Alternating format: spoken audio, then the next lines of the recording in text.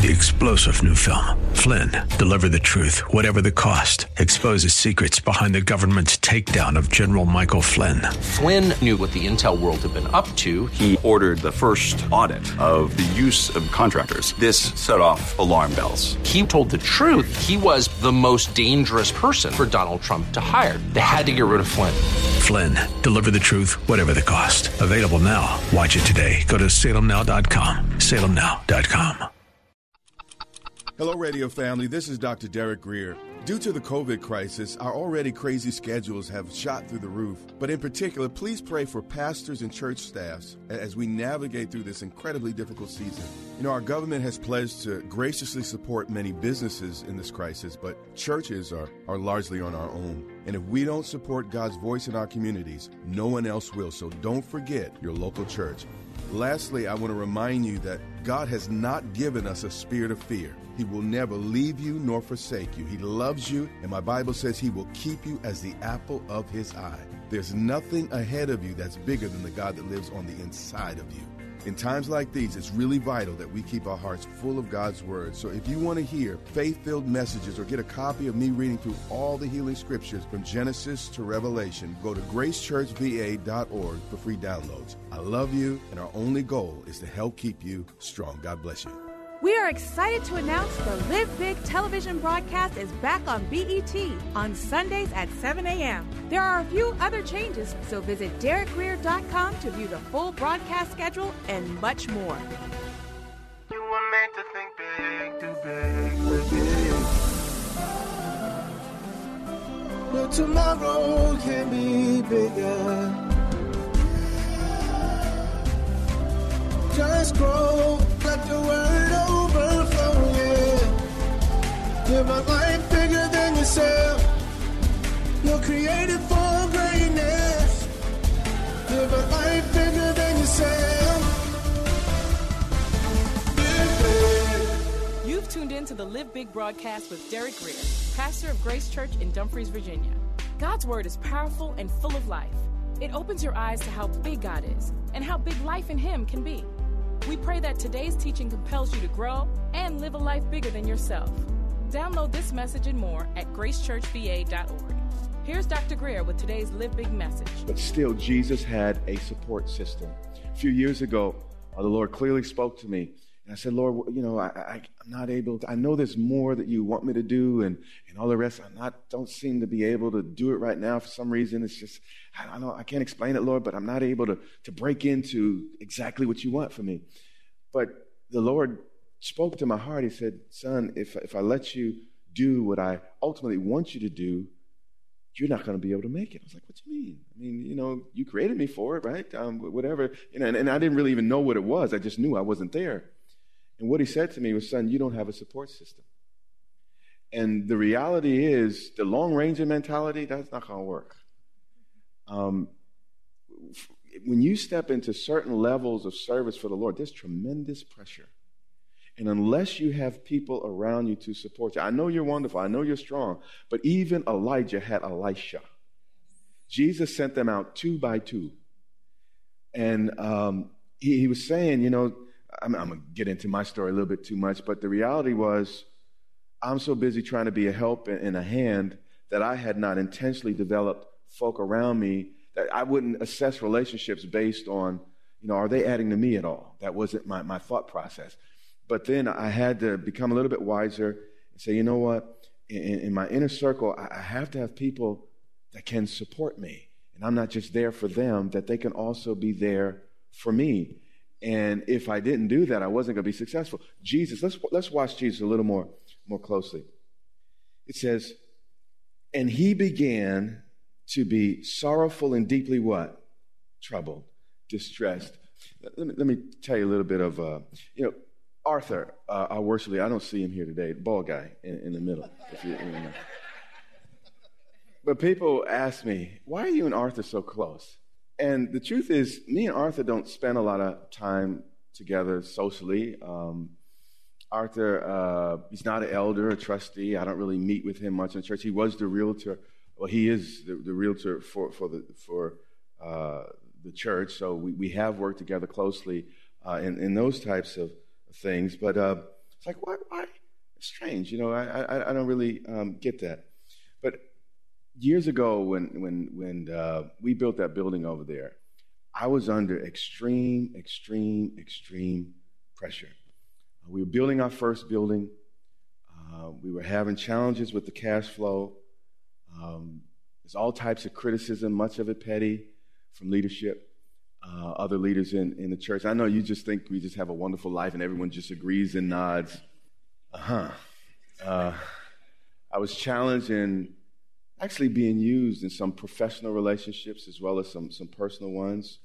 A contractor was lying to us, and at that time, some of the people that were helping us build would actually from the team on the church were actually siding with the contractor against the church, which was really sideways. And if I ever called the contractor to task, you're not being a loving Christian, but they're supposed to just steal hundreds of thousands of dollars and be okay. And that's somehow loving. But, we dealt with this. And as that happened, we moved again.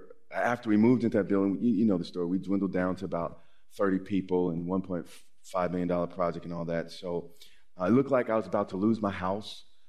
Certainly we were going to lose the church because I attached some of the funding, keeping the church alive, to my house. I got a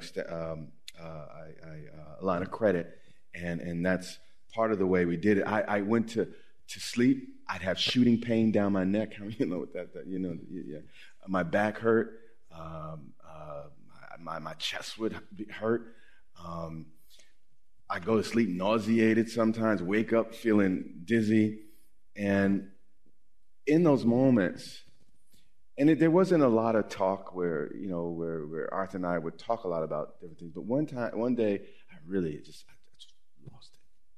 And I didn't cuss at him or nothing. But I told him exactly what I was thinking. And it really wasn't bad or wrong, honestly. But the fact was, he didn't judge me. He encouraged me. For someone in my position, that's very rare. Everybody else, y'all can't do that. What you trying to do? You don't have enough money. You can't. What do you da-da-da-da-da-da-da-da-da-da-da-da. In the middle of that situation, when it was obvious that I was started scratching my head saying, Lord, maybe I am crazy and all the rest. He stayed with me. You can't forget such things. And there's a bond, particularly those of you that are police officers, people that have been to war, there's a bond that comes when you walk through such situations with people. But when you walk with people, when you go through those types of moments, there are bonds that happen. Particularly when people don't twist it and use it and leverage it against you. Do you understand what I'm saying? And here, I want you to understand what's happening here. Jesus had preached about all types of things. He's a powerful, wonderful man to the disciples. He had, talked about, it's my good privilege to give you the kingdom, and all types of things he had said. But here, their hero, the guy that was challenging the nation and just doing phenomenal things, it says here, he began to be sorrowful. Let me read it right. And troubled. The New King James says, deeply distressed. When you can see that side of your leader and still respect him, you are a special and a rare person. Jesus was 100% God, but he was 100% man. And they looked at him in his humanity, and they saw him hurting. Actually, if you watch Jesus, throughout his ministry, he handled stuff so well. But suddenly, people could be like, oh, you see, all along, I thought you acting all tough stuff. Yeah, that's who you really are. They could have did that, but they didn't. And here, Jesus is under tremendous pressure. And let me keep reading here, and I'll say a little bit more. Then he said to them, my soul is exceedingly sorrowful, even to death. So number 3, pay attention. Jesus was honest. He wasn't trying to be a super saint. He wasn't trying to be anything he was not. He was honest. And he said these things within earshot of the disciples. That's why they were able to record it. So he was honest and transparent with God, and his disciples learned from it as well. So when you're under pressure, don't, at least with your inner circle, don't try to pretend that it's not what it is. God gave Jesus a support system because he's human. And then his job was also to use that support system.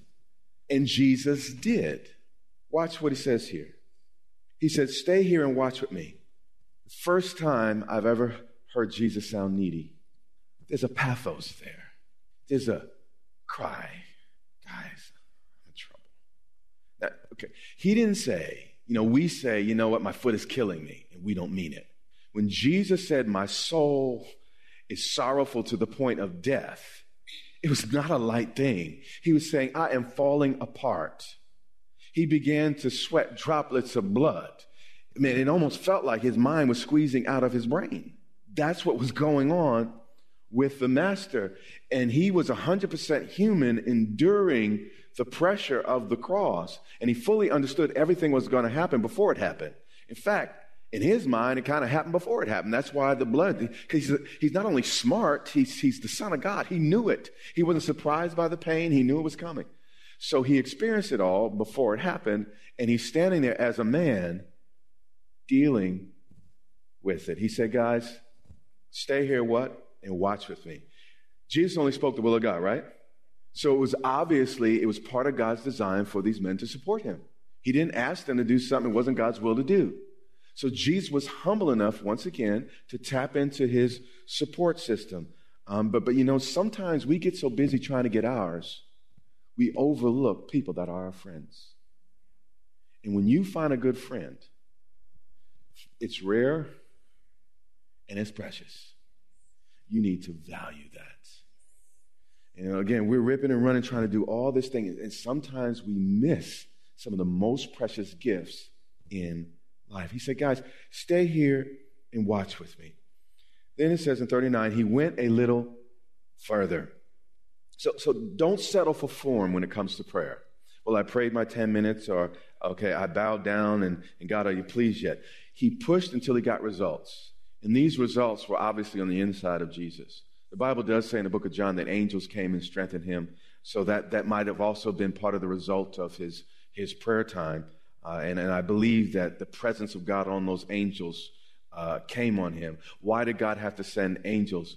Probably because, in my opinion, God probably had already kind of turned his back and said, well, Jesus, you know what? You're taking on the sin of the world, and I'm going to back away. And the only one that even get close to him were angels, not God, for the first time in all of eternity. But you could say that happened later. But the point is, the angels did come and minister, but he had to go a little bit further, and he fell on his what? Face, and what? Prayed. So when you're under intense prayer, under intense pressure, you got to pray until you get your breakthrough. Jesus prayed once, but then he prayed twice. We're going to find he prayed 3 times. So sometimes if it took Jesus a couple approaches to get this thing resolved in his heart, it might take you and I a few approaches. It might take, just spread it out for, just to be long. But sometimes, I'll be honest, sometimes it takes a couple weeks to hear God. I know something, it's kind of like the Holy Spirit, he speaks. Sometimes he just speaks and you hear clearly his voice. Other times he speaks to your mind. Other times, but most times, it's a knowing. You just know something. You can't explain it. The Holy Spirit knows. He's inside your spirit, and he somehow communicates through fellowship with your spirit, and you know. And sometimes I just know something's not right there. Just something. Maybe that's just something. I don't understand why, but that's just not a good idea. And sometimes it takes me a couple weeks. Sometimes it takes me so long because I'm so busy, by the way. And it'd be shorter though if I devoted still a little bit more time to God in prayer. But I know in my spirit something's not, but I have to get before God, quiet down, let go of things. Sometimes I take my dog for a walk. I could do a zillion different things Say, Lord, what is it you're trying to say? And I learned also to be quiet and to listen sometimes more than talk. Other times he does want us to talk. And Jesus did do some talking here. But we see that he went a little further, and he also went a little deeper. He fell on his face. So it didn't say initially he was on his knees, but that's my assumption. But Jews often did pray standing, though. But nonetheless, he finds himself on his face. Now, that means it was intense. He's like, God, I need you in this moment. When you're under pressure, you need God, and you need him big. And then he said, oh, my Father. Now, when you're under pressure, it's easy to say, well, God, why are you doing this to me? And you can make God the enemy, not Jesus. When he was under pressure, he called him Father. He said, God, I know you love me like a father. God, you are not trying to hurt me. You're not trying to harm me. You are my daddy, Father. Even from the cross, he said, Father. Actually, he does say, my God, but another time he does say, Father, why hast thou forsaken me? And some would say that was the moment that God had turned his back on. But we're not going to get into all that. The short of it is, he called him Father under pressure. When you're under pressure, it's not enough just to know a distant God. He has to be near like a daddy. He has to be like a father that is only as far as maybe the bedroom down the hall. Do you understand what I'm saying? But really with us, he's never even that far away because he's on the inside of us. But when you're under pressure, you got to know that he loves you like his child, that you belong to him, that you're his property, and he's for you. You look like him. I've said before that having a child is like pulling out your heart and putting legs on it, and that's what we are to God. We are God's heart ripped out of his chest with little legs, and he loves us that way. And Jesus knew that. He approached him as my Father. Daddy, when you're under pressure, remember God loves you. God is for you. And you understand what I'm saying? And this is how Jesus withstood pressure. But sometimes when I've been under pressure, I started, God, you did it again. God, you never. When I did that, the grace that could have been, God loved me anyway and tried to bless me anyway, but I began to block some of the fellowship that I could have had with the Father by pushing my arm out like that. That again, I could have had, but I didn't because I made God my enemy. He said, oh, my Father, if it is possible, let this cup pass from me. Number 4, Jesus was not spooky, as I hinted at earlier. He was sensible. He looked for options. He was still, Lord, if there's any other way, I'm wide open. Lord, I'm flexible. Any other way. So he didn't, we're going to get to this, he wasn't just some martyr somewhere, just going to just morbidly die, and I'm just a dying guy. No, God, if there's any other way. And this is the way he talked to the Father. So sometimes when God says something to you, if Jesus, who is the Word of God, took the approach, God, if there's any other way, sometimes when God speaks to us, guess what we should say? Is there any other way? Because sometimes there is. Or he wouldn't have asked that question. He said, if it's possible, let this cup pass from me. Watch the next clause here. Nevertheless, not as I will, but as you what? Will. This is probably the most important piece. Number 5, Jesus surrendered his life. This is why at this point in my development, I think the devil's nervous about putting me under too much pressure. Because what happens when I get under pressure, I've learned to do this. I began to put all my loose ends back on the altar. I start rededicating my life, and Lord, you find anything in me? Is there any issue? I start dealing with every little time, any hair out of place, Lord, anything. I begin to deal with it all. Is there anything unsurrendered? And I give my life back, and I've learned to do that. And it's really one of the most powerful things you can do in crisis, to give yourself back to God. And it's almost like I act like I backslid. Even if I was living perfectly right there, I'm like, Lord, show me my sins, show me my fault, Lord. You understand? And I give myself back to God in the middle of the crisis. And you got to really learn to do that. Now, Jesus never sinned and never went astray, so it wasn't like he had to rededicate his life to Christ. But put me under enough pressure, I am rededicating, and I'll say the sinner's prayer again if I have to. Because the only way, particularly when you're dealing with that type of pressure, that I could be 100% sure that God's will is going to be done is if, listen, you can take this wrong. I don't put all that pressure on myself that I have to do everything perfect, but everything within my power. I want to make sure that I'm doing, that it's not getting in your way, Lord, that you know what, whatever you want to do in the situation, there's nothing about me that's blocking you. So nevertheless, he says, not as I will, surrender. Now again, he is as much God as the Father, but he still surrendered to the Father. And I use this scripture often when we talk about marriage. And people say it's chauvinistic for the man to be called in scripture the head of the house. No, if you read the Bible, Jesus is as much God as the Father, but he submits to the Father. It doesn't mean the Father is of more value than Jesus. It just means that they have roles in the Godhead, and everyone functions in their role. Does that make sense to you? So as a woman, you're no less than a man. The Bible says in Peter that you are joint heirs with your husband, or co-heirs with him.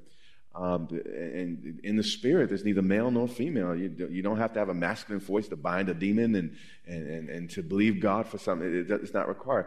But just in the family, you can't have two CEOs. So God said, ultimately, I'm putting most of the responsibility on the man. So if y'all have a divorce, guess who he's looking at? The man more than the woman.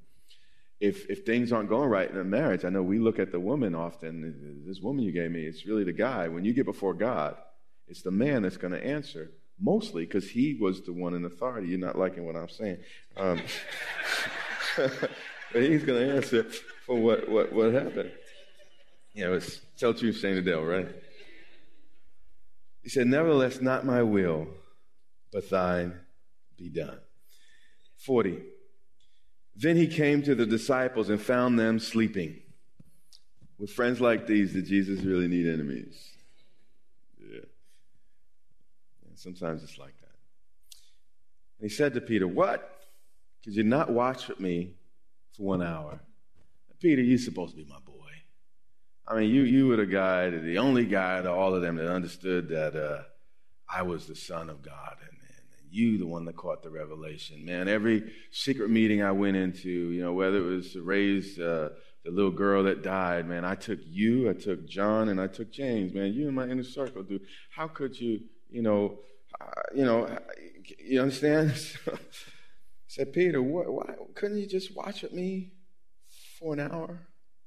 See, if you're going to lead, you can't fall apart when people let you down. You can't. If you're going to parent, you can't fall apart when the kid doesn't do everything you thought the kid should do. Not only in leadership will people let you down, I'll be honest, you're going to let yourself down. There were some responses I had. I was like, where did that come from? I thought I was different. I thought I was more than that. And I said, And again, under pressure situations, all types of things happen. But Jesus did not fall apart because his men did. And that's really important to see. Then he said, verse 41, watch and pray.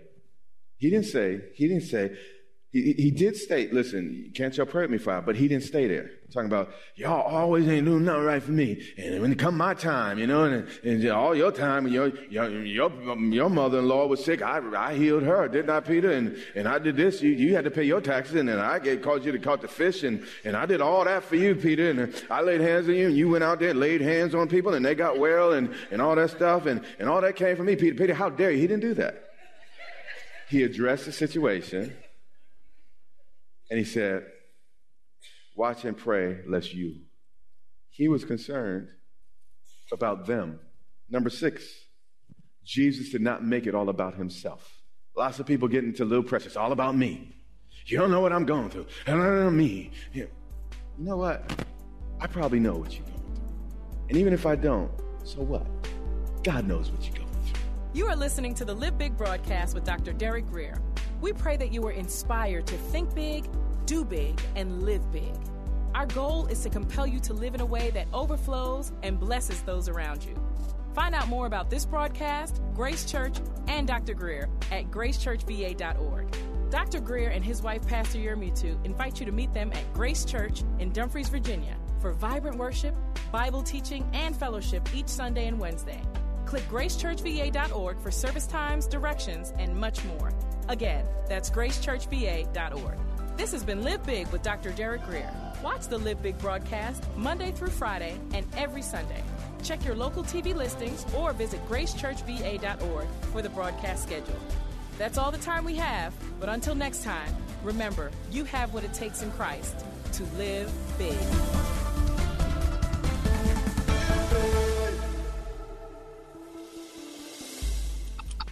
There's a lot going on surrounding the coronavirus, and while we should be cautious and use wisdom, we must fight against living in fear. In times of crisis, stress can wreak havoc in our minds and bodies if we let it. Don't get me wrong, fear is a natural emotion, but through God's word, we have power to overcome it.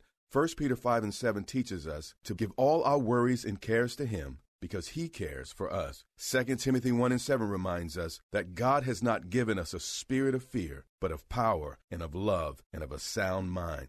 Sometimes there's nothing you can do to control your situation, but in times like this, we look to what God has put in us to overcome what's around us. And I want to encourage you to build your faith and find peace in God's Word.